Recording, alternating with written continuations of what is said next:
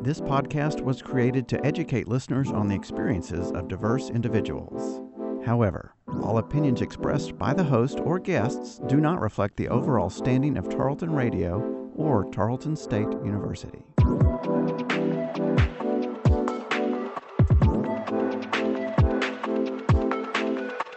Hello, everyone, and welcome to Making Space, a Diversity Dialogue. This is a bi-weekly podcast where together we'll have questions answered about socially sensitive topics while learning how to create lasting relationships with diverse people. If you've been with us for a little while now, if you've been since the first couple of episodes, you understand that we offer some bonus content and we partner with the Office of Diversity, Inclusion, and International Programs at Tarleton State University and record their live diversity dialogues that happen here on campus. This semester, of course, it is a little different, but we are offering the same. This episode is actually the first live dialogue of the semester, but there will be one every month at the beginning of the month. So you will be listening to a live presentation that was recorded in front of a live audience as well. This month, we are hearing from Carlisa Pierce, and she is talking about Afro-Latinidad identities and the difference between race, ethnicity, and heritage, which she found extremely important, and you will get to hear that today. This is just an additional resource for you guys, and I really, really hope you enjoy it. She did a great job. So without further ado, here is the Diversity Dialogue live from Tarleton State University's campus. Okay, hi everyone. Like she said, my name is Carlisa Pierce. And I would like to just share something about identity, an important part of identity in the Hispanic culture and community that lies very deeply with me. And if you're a part of the Hispanic community, it should lie very deeply with you as well. And if you don't see that now, I'm going to show you why it should lie as deeply with you all as well. I always like to present about this topic, and I like to continue to update it because just like with recent Black Lives Matter protests, a lot of my family, my own family, they were very confused as to why I wanted to protest in the Black Lives Matter movement, or I did go to protest. They were always asking me, why does it matter to you? And it's like, well, because they're fortunate to have protests in this country. In our own country, we don't have the opportunity to protest about our lives mattering when we can't even go get a driver's license that actually says we're Black. And a lot of my family members still to this day don't really think they're Black. If you meet a Dominican, they're going to say 9 times out of 10 they're Dominican and not Black. Or Puerto Ricans too. We're Puerto Rican. We're not Black. We're not no negro. No. And it's very offensive to assume that you're Black in those countries. And it could be other countries as well in Latin America. But my own country, it is very bad. It's not something to be done or said. So I wanted to present on this, and I wanted to just highlight the things that I never really got to touch on before, especially during the time period of protest and everybody shining a light on everybody for their differences and loving those differences about everyone.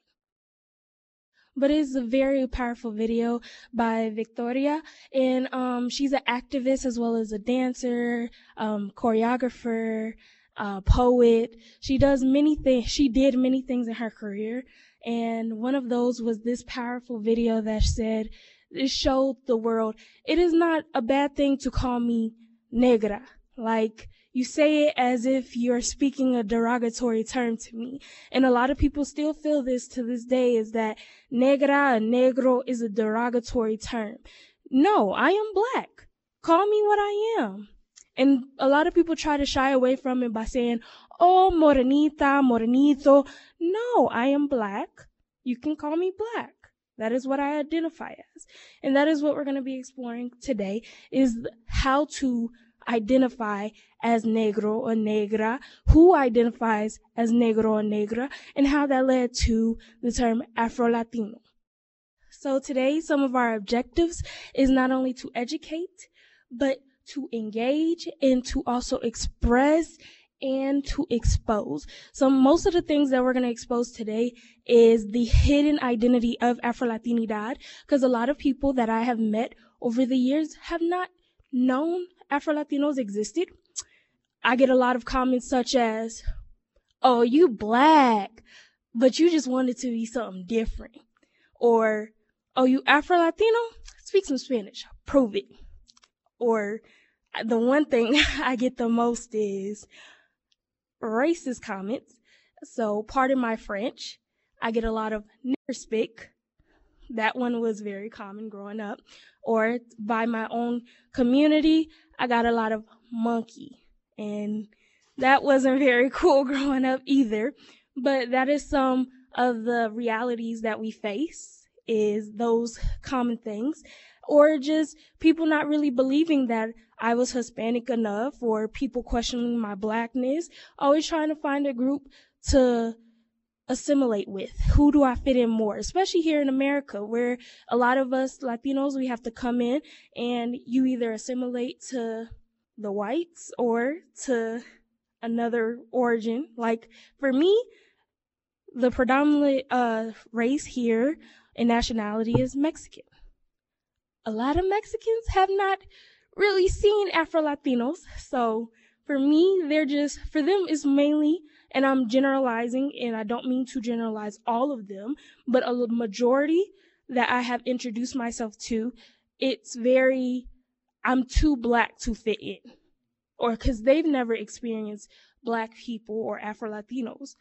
And that is understandable. It's not something that has been shined a light on in our community. You haven't seen it in the media. And really the only Afro-Latina superstar a lot of people's ever seen is Celia.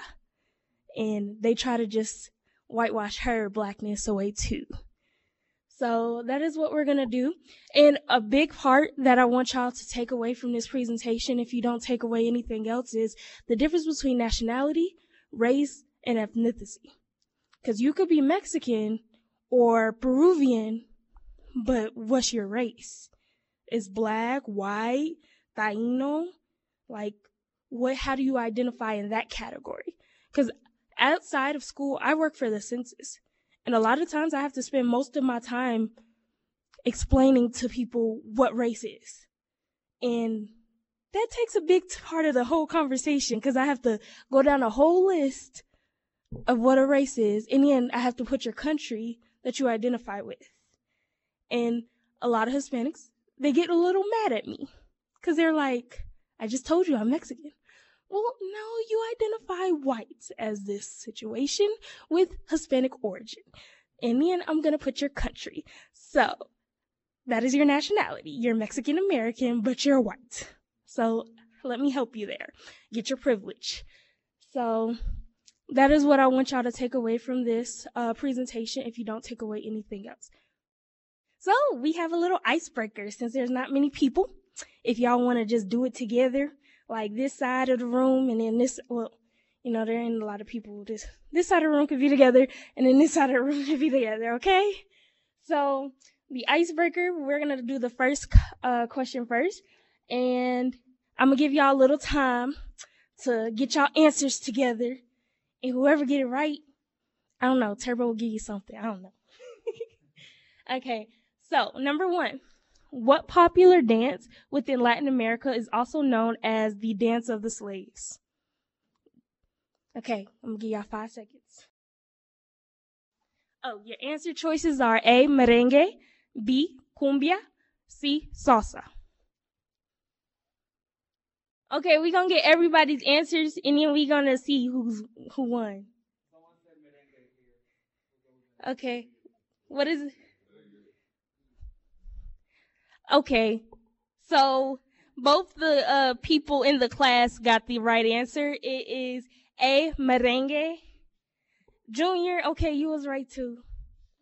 Okay, so merengue became the dance of the slaves due to during slavery in Dominican Republic, a lot of slaves would see their masters doing ballroom dancing. They could not do dancing because in the Caribbean, slavery was a little bit worse.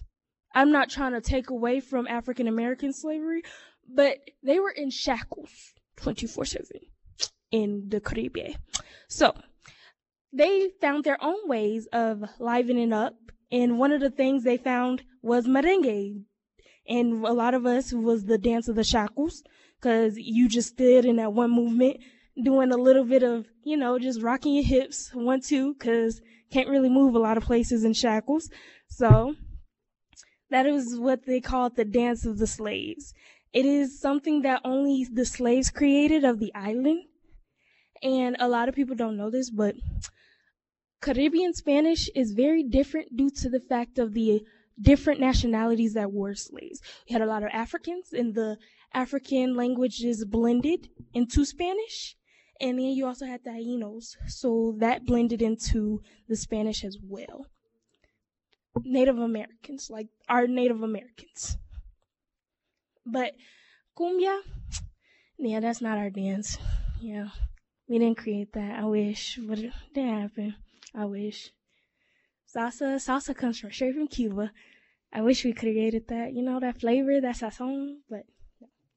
Okay, so question 2. I'm going to give y'all 5 seconds again. And this one's going to be a little bit harder, but I'm going to need y'all to really think. Okay, which country did not have African slaves? A, Mexico, B, Chile, C, Argentina, D, Honduras, E, none of the above. Going once, going twice. Okay. So the correct answer is E. Only one group got it right. Yay! So, like that gentleman said, the world is very messed up. I'm going to pardon his French. The world is very messed up. You're fine. The world is very messed up. So, in that case, during the transatlantic slave trade, boats reached all across South America, Latin America, however you choose to define it. They're the same thing. So they reached Mexico. A lot of the slaves generated in the tip of Mexico. You could see the the remnants of slave trade through like the tip of Mexico. It's a lot of. One of my Mexican friends who's from there actually gave me, because we were eating platanos one day, and they gave me a little term that the Mexicans like to call the dark skins, and they don't identify them as black, but we're not going to use that term for recording purposes. But if y'all know it, or if you have a Mexican friend, ask them. No, it's not like the hard R, but you can ask Turbo after the conversation. Yay. Okay, so moving forward, I like the fact that did y'all have fun? Did that break the ice on, I get no guesses from here. Okay, so over here, this little clip I'm showing is basically, as it says up top, the transatlantic slave trade within 2 minutes. And as I'm talking, you can just watch that video. And by the time I'm finished, there's going to be a little bit more of the video left to play, because I do want y'all to grasp the full extent of the slave trade.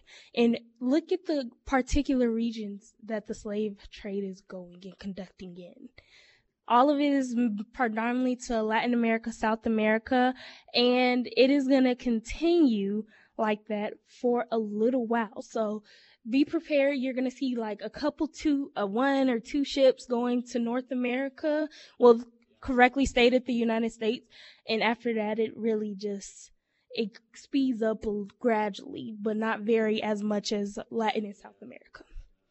So some historical touch points I want to grasp while you're watching the video is, before the slave trade, there was early African influence within Spain. You have our Spanish conquistadors, but they also underwent a little African influence. And that's due to the fact that they were conquered by the Moors. And the Moors were a population that was based in northern Africa. And with them conquering Spain, they brought a number of things to influence their culture, such as language, food, and art. They taught the Spanish how to wash. They brought soap over to Spain, which was very interesting finding that out.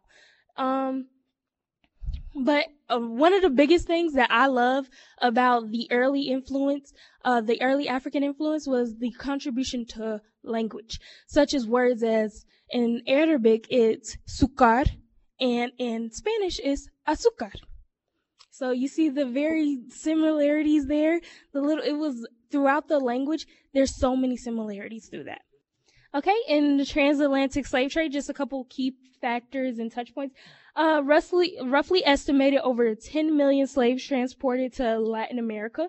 And why they say roughly estimated is because if you can look at the screen, the abolition of the Atlantic slave trade was 1807, 1835, right?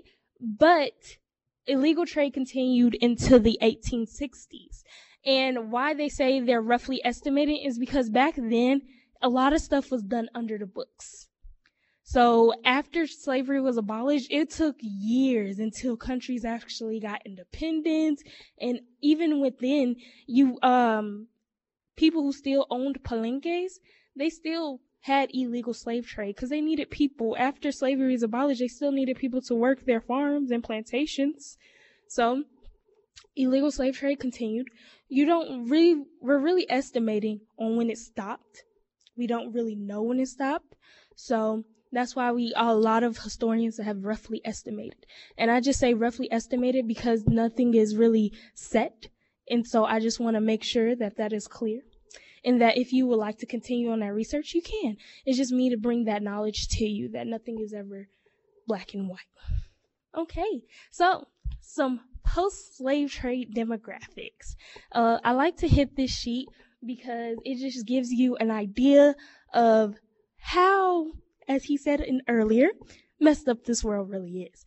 And what these numbers show you is the black demographic in these countries. So people who have African ancestry. So Brazil. Can anybody tell me what is if you know it, if you don't, I'll just keep pushing on in 5 seconds if you can't. Can anybody tell me what is the number one ranking country with the most black people? It is Nigeria. But get this, Nigeria is the only African country that is at the top of that list. The second country with the most black population is Brazil. So, Nigeria, Brazil. That is very far from each other, if you think about it. One is not even in the African continent. So, that just shows you how many people this slave trade took over there. It has a lot, as you can see from that number. A lot of black people within that one little country. Well, it's very big. Ranking under that, United States. Yes, the United States has a lot of black people. But one of the things I want to get you to understand about this list, not even this, is accurate depiction, because in a lot of these countries, a lot of people do not identify as black. So if you see the Dominican Republic's standing and how many people, I can guarantee you there's a lot more of the people that should be on that list. Because on birth certificates and all that, they do not put you're black. The most you can get to say you're black is like, okay, I'm going to put mulatto down. Yes, they still use the term mulatto. So if you do not know what mulatto is, it is the mixture between a white or Spaniard and a black put together. Okay. Mulattoes is still used very throughout the Latin American region. It is still used very widely expressed. Okay. So identification terminology, something that we just hit on, is mulattoes. actually, you can see through this social class. This is the social caste that the Spanish implemented into their colonies to reinforce their power and colonial rule over the people that were there. At the top of the list, you have Spanish aristocrats, but the difference between the Spanish aristocrats and the criollos is the fact that the Spanish aristocrats were the ones who were actually born in Spain, and then they came over. The criollos is actually the ones who were born in that country, whichever Latin American country they were born into. They were not necessarily high elites, but they were still elites. You can see this is like a ranking sheet, and at the bottom you can see African slaves. So now you see a little glimpse of why it is so taboo to be called black in some of these countries, because this list defined your opportunities. It when independence came around, it defined your opportunity to get a job, your opportunity to get education. And even still to this day, these still do define your opportunities. Because me, I can be in DR. The most I can get is like, I have some cousins there who get $5 a day. And they work on a plantation. They work on a sugarcane farm. So that is all they can get due to they're darker than me, very, very darker than me. So that is all they can get because a lot of them are perceived as Haitianitos, which is people that come from Haiti. So this list is still, you still see the remnants within our society in Latin America of how it affects us deeply and the deeply rooted pains that we express still to this day.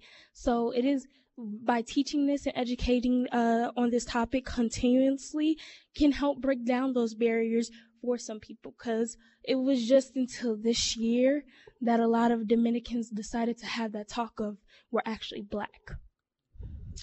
And it is still a debate because a lot of non-black Dominicans now want to say, oh, I'm black too. And it's like, but you're defeating the purpose of us earning our right to be black and us earning rights within our own country. You have rights. Can I have some too? It's opening up that conversation now. So my biggest point to this presentation, the definition and defining of race, nationality, and ethnicity. So race, the Webster definition, the actual definition, a geographical population of humankind that possess inherited distinctive physical characteristics that distinguish it from other populations. So race is something that you see. It is a distinctive trait. Like if you put me and Kennedy together, you can see the distinctiveness between our race. But the beauty about race and the beauty about biology is that somebody can be a race but can come out a different color. So we come of all shades and colors. It's just depending on that distinctive trait that we developed by our parents. So if I've had one of my siblings, we have a dark father and a very light mother. She's light-skinned. Oh, yes, she's light-skinned. So somebody just asked me if my mother was light-skinned or white. That is what I was answering. So she is very light-skinned. She is still black, but you, from eyes alone, you will not be able to tell that she is black due to certain characteristics that she holds, that a lot of people in the American society and does not really counter with black, their ideology of black. So my mother, she's fair-skinned with straight curly hair, like that wavy type 2 hair. So you get that characteristic has morphed from being black. You know, our biology has started to take away. The oldest DNA was found in Africa, but through evolution and evolving to our new areas, we have developed new characteristics due to those areas. So that is an example of somebody being Afro-Latino, but not being able to see it perception. But if you look throughout this room, you do see different colors, and you can see that people identify differently. If somebody has dark skin, you're automatically going to involve them with, oh, you're black. I'm assuming I'm correct. 9 times out of 10, you are correct. But it's best to not assume. Ethnicity, something that a lot of us get wrong. So, ethnicity, it refers to a membership of a culturally and geographically defined group that share cultural practices, including, but not limited to, holidays, food, language, and customs or religion. Go to the next slide, please. Continuing on to that. Ethnic identity is also marked by recognition from others of a group's distinctiveness and by common cultural, linguistic, religious, behavioral, or biological traits. So, your ethnicity, who in here is Mexican? Just raise your hand. That is your ethnicity. Who in here is African American? Okay. Your ethnicity is complex. You want to know why? Because... No, you have one. You have one. No, you have one because African Americans here within the United States have developed their own culture and their own cultural practices. You ain't gonna go to a cookout dressed a certain type of way. You ain't gonna get in. And you don't, if you especially not gonna go to a cookout if you don't know how to identify Kool-Aid. Do you just say, oh, I want some grape Kool-Aid? Or red Kool-Aid? You say red Kool-Aid or a different type of color of Kool-Aid. You do not say, oh, can I have some strawberry Kool-Aid, some cherry Kool-Aid? You say red. They have their own practices, like Sundays, or if you've ever been to a Baptist church, that was an experience for me. So, African Americans, y'all have your own culture as well. We all have that culture, that shared practice of cookouts, Sunday gatherings, and other examples of that, right?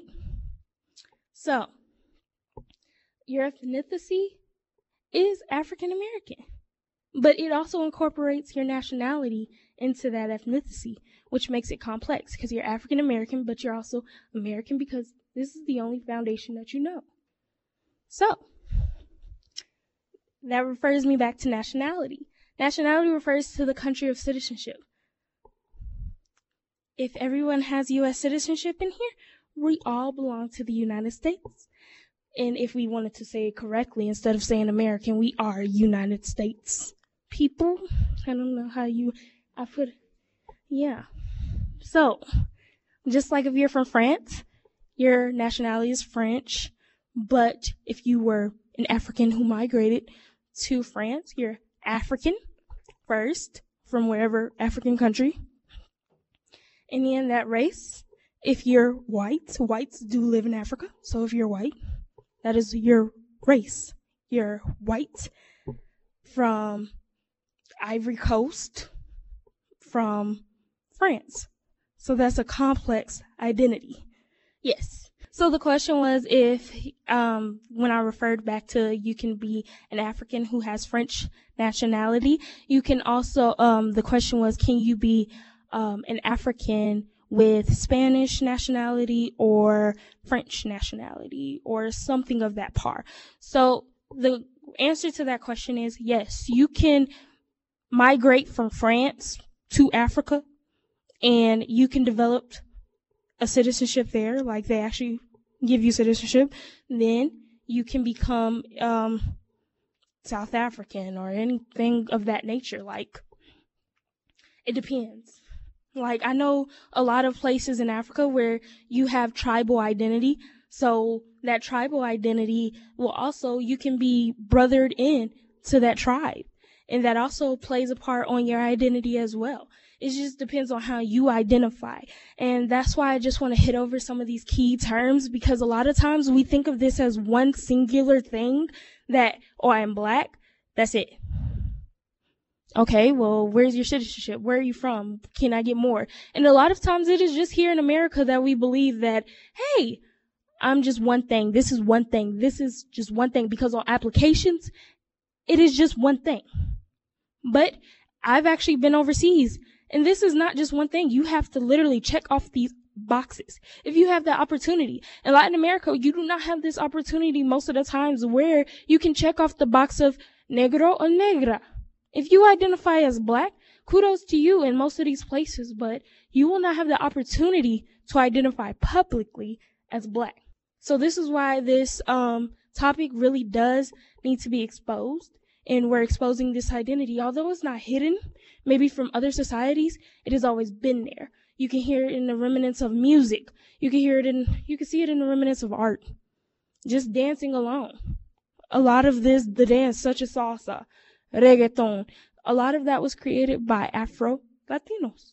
With the combination of Tainos and other Latinos, we just made a big melting pot of culture, put it together, we mixed it all up, and we have the flavor, as my sister says. Okay, now, the biggest part, identifying as Afro-Latino. There's a lot of key aspects to when identifying as Afro-Latino. A lot of people in society, even to this day, probably in this room, you have ancestry that can date you back to Africa. You can take one of those little 23andMe DNA tests, and you have a map that probably has you a little bit of black in you. That is because we are a big melting pot. But it's a little bit more than that to identifying as an Afro-Latino. Although you may have that little black, like that 0.05% of black in you, it still gives you, if you want to learn about the Afro-Latino culture, that is great, but it's still a little bit difficult to identify strictly as Afro-Latino just from a small percentage of black within you. Not that I'm taking away anyone's blackness, because everyone has a right to identify as what they feel and who they are. Nobody can take that away from you. But when stealing somebody's identity or saying you're something but you're not, it does take away the privilege for those to claim that right to that identity. The reason why I say this is because concerning this matter, there are two schools of thought. Afro-Latino identity, you can see through both of these, which I will read. The top school of thought is a person who has African ancestry, so that 0.05% person can identify as Afro-Latino as well.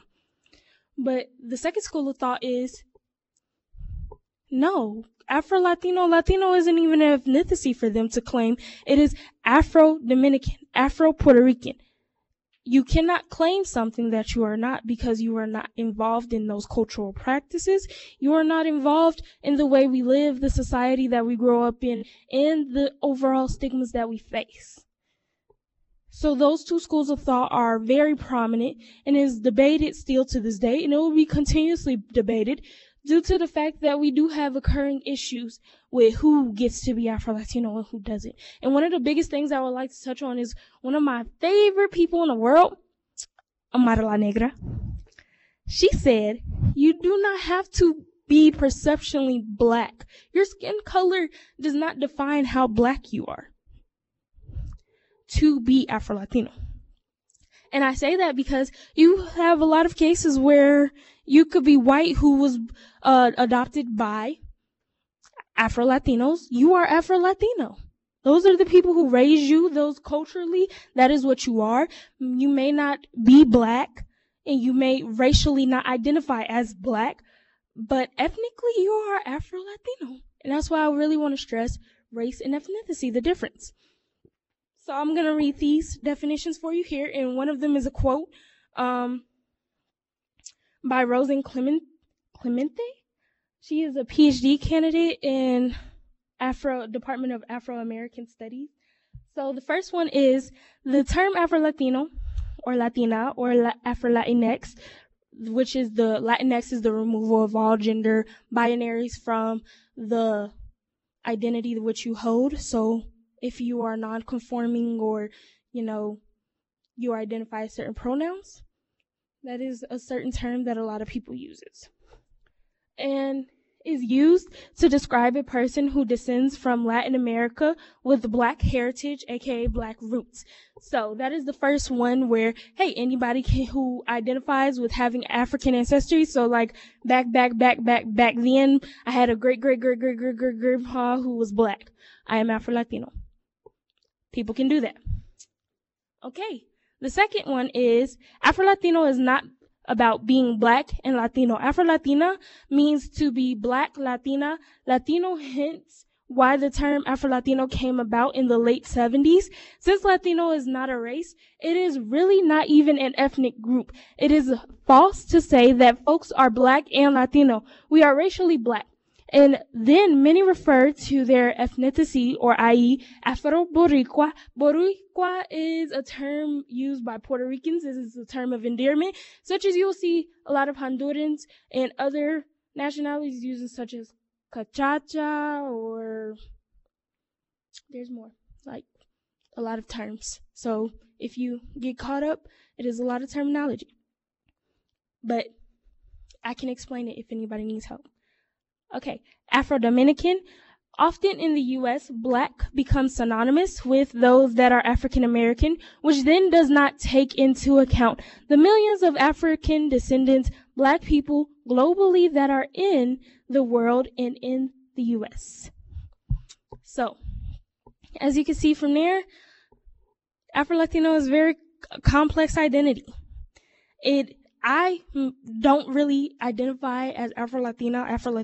I say, hey, I'm African American. Then if people want to ask a little bit more, I'll be like, oh yeah, my mom, she's Afro-Dominican. My family's Afro-Dominican. Well, why don't you really claim that? Oh, well, because I was born in the United States, and a lot of the people that I grew up around were either Dominican or African American, and in our community, we sort of just blended. In Chicago, it's really urban, so it's sort of just like a blended, where you have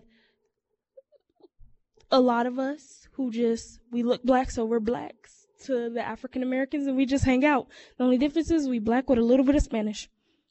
That's how they claim us up there. Oh, that's my Black brother. Oh, he just speak a little bit of Spanish. He's still Black. That's my bro. He can come to the cookout. And that's how we are. So that's why I have developed my own identity. But over the years, to develop that identity has been very hard, because a lot of people will be, I'm too Black for the Latinos, and I was too Hispanic for my Black brothers and sisters when I came to Texas. And so that really made me think about my identity. Who was I? And that is how I developed this presentation over the years, is who am I? Let me define these terms. What are people asking from me? Because I don't know myself. And when I ask my parents, they're not very open. They're saying, you Black. What questions you got for us? You Black. I'm like, but mommy, I can't relate to my Black friends from Dunkin', from Chanclas, and bringing pots out the oven, or sazon, and arroz con gandules, and the debate between if it's con or pagao, like, which one is it? Like, I can't have that debate with my Black brothers and sisters on how we grew up, or with my Hispanics, I can't debate on, a certain thing such as how ashy I am.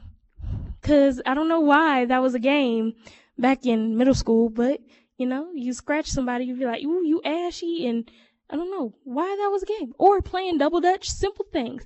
It was very hard to identify with either group, because either you're too something of something else, or you're too something of that.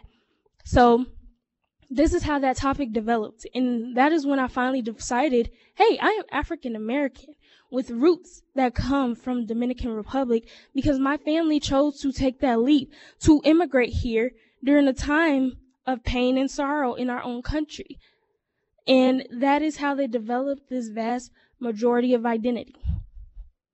But just to make sure y'all still with me, I got a trick question for y'all. How do you identify a Haitian? Do they count as Latino? Are Haitians Latino? That's the question. Yes or no? Okay. Everybody who says no, raise your hand. Everybody who says yes, raise your hand. Only one person is correct. Yay! Guess why? Because Haiti, which is connected to DR, which is one island, is in Latin America. Latino means you are in a country within Latin America. Hispanic means you are from a Spanish-speaking country. They're still Latino, they just not Hispanic. They speak Creole French. So, if you ever meet a Zoe, be like, hey, my Latino brother or sister. Okay. Zoe is also an endearment. It is also like, yeah. Okay, next slide. Okay, awareness and advocacy. So, in recent years, like I've said throughout this presentation, advocacy and awareness of the Afro-Latinidad within Latin America has become prominent and existent. You have various movements such as Afro-Latinidad, and we say Afro-Latinidad because a lot of times we do not like the term Latinx. Latinx to me and a lot of other people, such as one of the people that I've actually had this conversation with was Melania Lurisa, and she's a poet. If you don't know her, I can get you the link. She's a great poet. And she also hits on this a lot of the times too. But not only her, but Elizabeth, she also hits on this as well. Latinx does not offer the area or the exclusivity to Black Latinos. So, a lot of us do not use Latinx as a term. Although it is a gender non-conforming term, a lot of the people that use it do not include people who look like me. So, we have developed our own term, Afro-Latinidad, and we have taken out the gender conforming identities as well, to where we can just go up to somebody and be like, you expressing your Afro-Latinidad today? Yes, girl, yes. Whoever, yes. They, them, theirs, yes. Afro-Latinidad. That is a movement where we express and we take down and take back our blackness. You can find that movement on Instagram.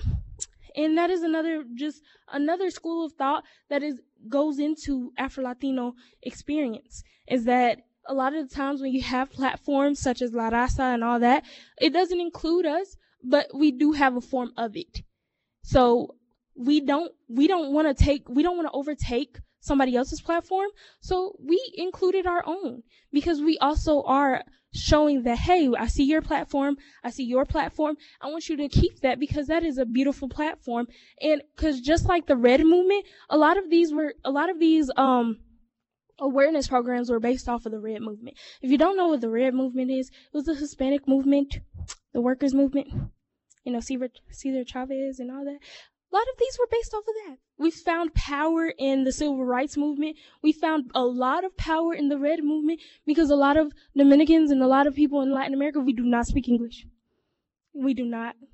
A lot of people pride themselves in their English, but we do not speak English. So a lot of the stuff we got is from the Red movement of, I can go with that, yes. And Momento Negro and Mundo Afro is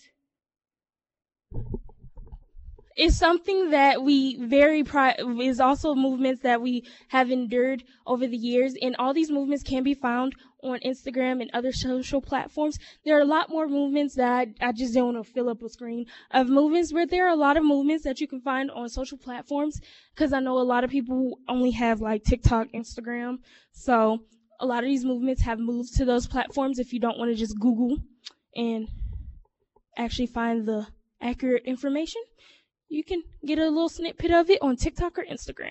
So, and down below is some activists that you can follow to also hear their messages, such as Celia Cruz. She has a lot of songs, and if you actually listen to her lyrics, you're dancing salsa to her songs, but you don't hear the pain of there was one song where she talked about her being black. I should have listed the song, but it was one song that just talked about the pain of her being black, but you would never know it until you just think she's talking about heartbreak. But in one of her interviews, she was like, oh, no, I'm just talking about my experiences with being black in Cuba. And it's just very, oh, wow, eye-opening. Marla Negra. She is a singer-songwriter, also on a reality TV show. She's an actor, and she does many other things. But she is a big activist. If you look at her recent stuff, a lot of it is filled with George Floyd and a lot of Black Lives Matter protests that she's been currently doing because that is what she feels to do. And she combats the Latino community of feeling like, hey, you should make this matter to you too, because at the end of the day, we're black and we're brown. And we're going to have to stick together if we want to abolish ICE as well as stop cop killings, which two of them deal with law enforcement heavily. I mean, I don't know how affected you all are by those two subjects, but I'm affected every day. I just had one of my neighbors, I live in a predominantly Hispanic community. I just had one of my neighbors deported. So this is a reality I face every day. And one of the things I want to do when I graduate is go to law school to be a freelance immigration lawyer. Just do it for free. I ain't going to get no money. But hey, I'm going to do it for free. Okay. And many of the other awareness programs.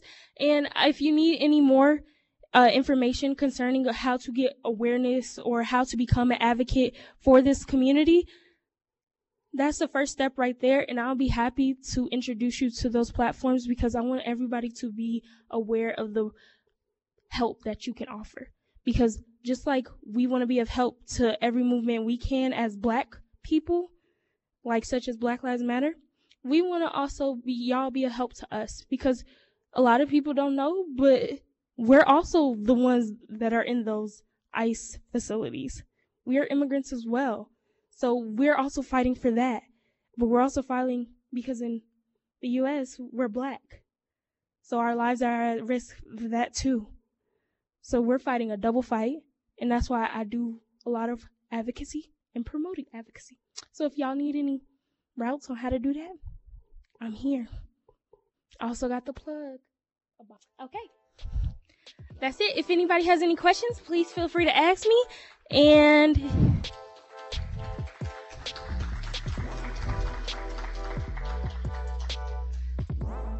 all right, once again, that was the live diversity dialogue on Tarleton State University's campus from September 9th of 2020. Thank you guys so much for listening. I really hope you enjoyed this live dialogue. I will hopefully be adding the link to the visual recording of this episode as well, or this presentation rather. And be on the lookout for an interview with Carlisa Pierce separately. That way we can get kind of digging into her identity and personal experiences, as well as just some follow-ups from the presentation.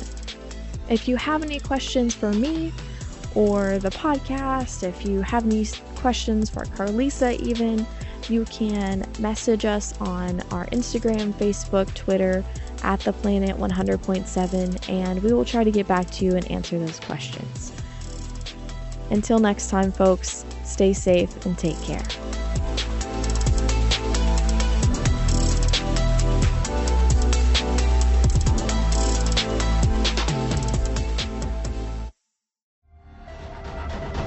This has been a Tarleton Radio Network podcast with production from me, Taylor Welch, and me, Carissa Cole. Find more great shows by searching Tarleton Radio Network wherever you get your podcasts.